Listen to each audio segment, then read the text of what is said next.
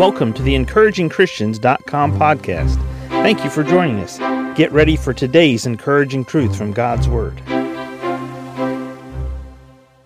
Jesus was in the Garden of Gethsemane with his disciples. In Matthew 26 and verse 39, it says, "And he went a little further and fell on his face and prayed, saying, O my Father, if it be possible, let this cup pass from me. Nevertheless, not as I will, but as thou wilt."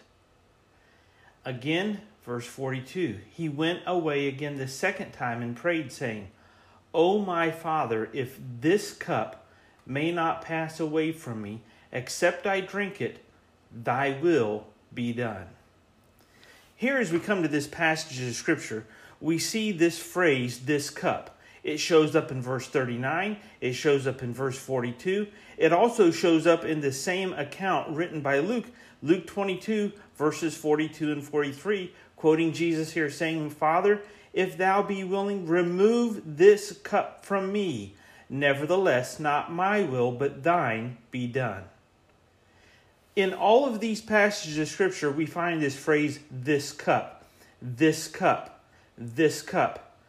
So let me ask you, what did this cup mean to Jesus? This cup was the will of God. This cup was why Jesus was born and why we celebrate Christmas. This cup was what he was about to endure and go through as a human being in the center of God's will, doing God's best plan for his life. This cup was going to the cross and enduring all of that pain and suffering and the shame and the agony as a human being who was crucified in front of other human beings, not for sins he had committed, but for the sins of the whole world.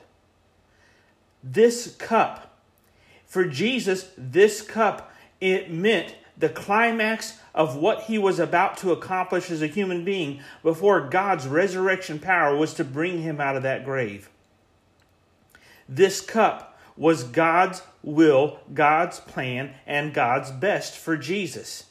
Many times, as we think about what Jesus faced when he said, this cup, we wonder, what was it about Jesus that made him supernatural, Son of God, God the Son in the flesh? And here we see it, Luke 22, verse 40 to 42, remove this cup from me, nevertheless, not my will, but thine be done.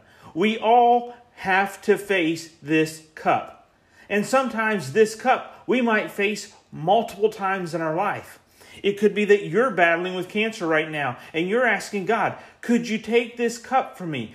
Could you remove this? If not, and I have to drink it, thy will be done, God. This cup could mean going through a difficult time in a marriage. It could be going through a time in your life where you're older and you've just been laid off from your job and you need those funds and you need those finances to take care of your family. This cup can be a lot of different things in our lives, but for Jesus, it was God's will, God's plan, God's best. And for you and I, my friends, this cup is God's plan. It is God's will. And the most important thing we can do with this cup is yield to God's Spirit. Yield to his will. Yield to his direction.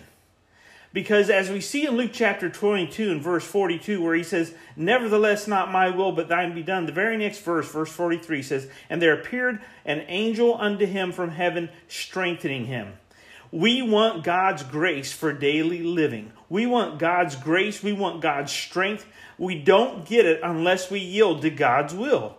Sometimes we have to hold this cup in our hand and we have to drink from this cup to get God's grace to deal with everyday life. If you don't need God's grace, you won't live by God's grace. It's when we need God's grace we turn to him for his grace. It's when we're facing and we're looking and we're holding this cup in our hands and we say to our Heavenly Father, if there's any other thing I could do right now, could you take this cup? Could you give me a different cup? Could you give me something different inside this cup? Nevertheless, not my will, but thine be done. What is it that God is working in your life about right now, believer? What's in your cup?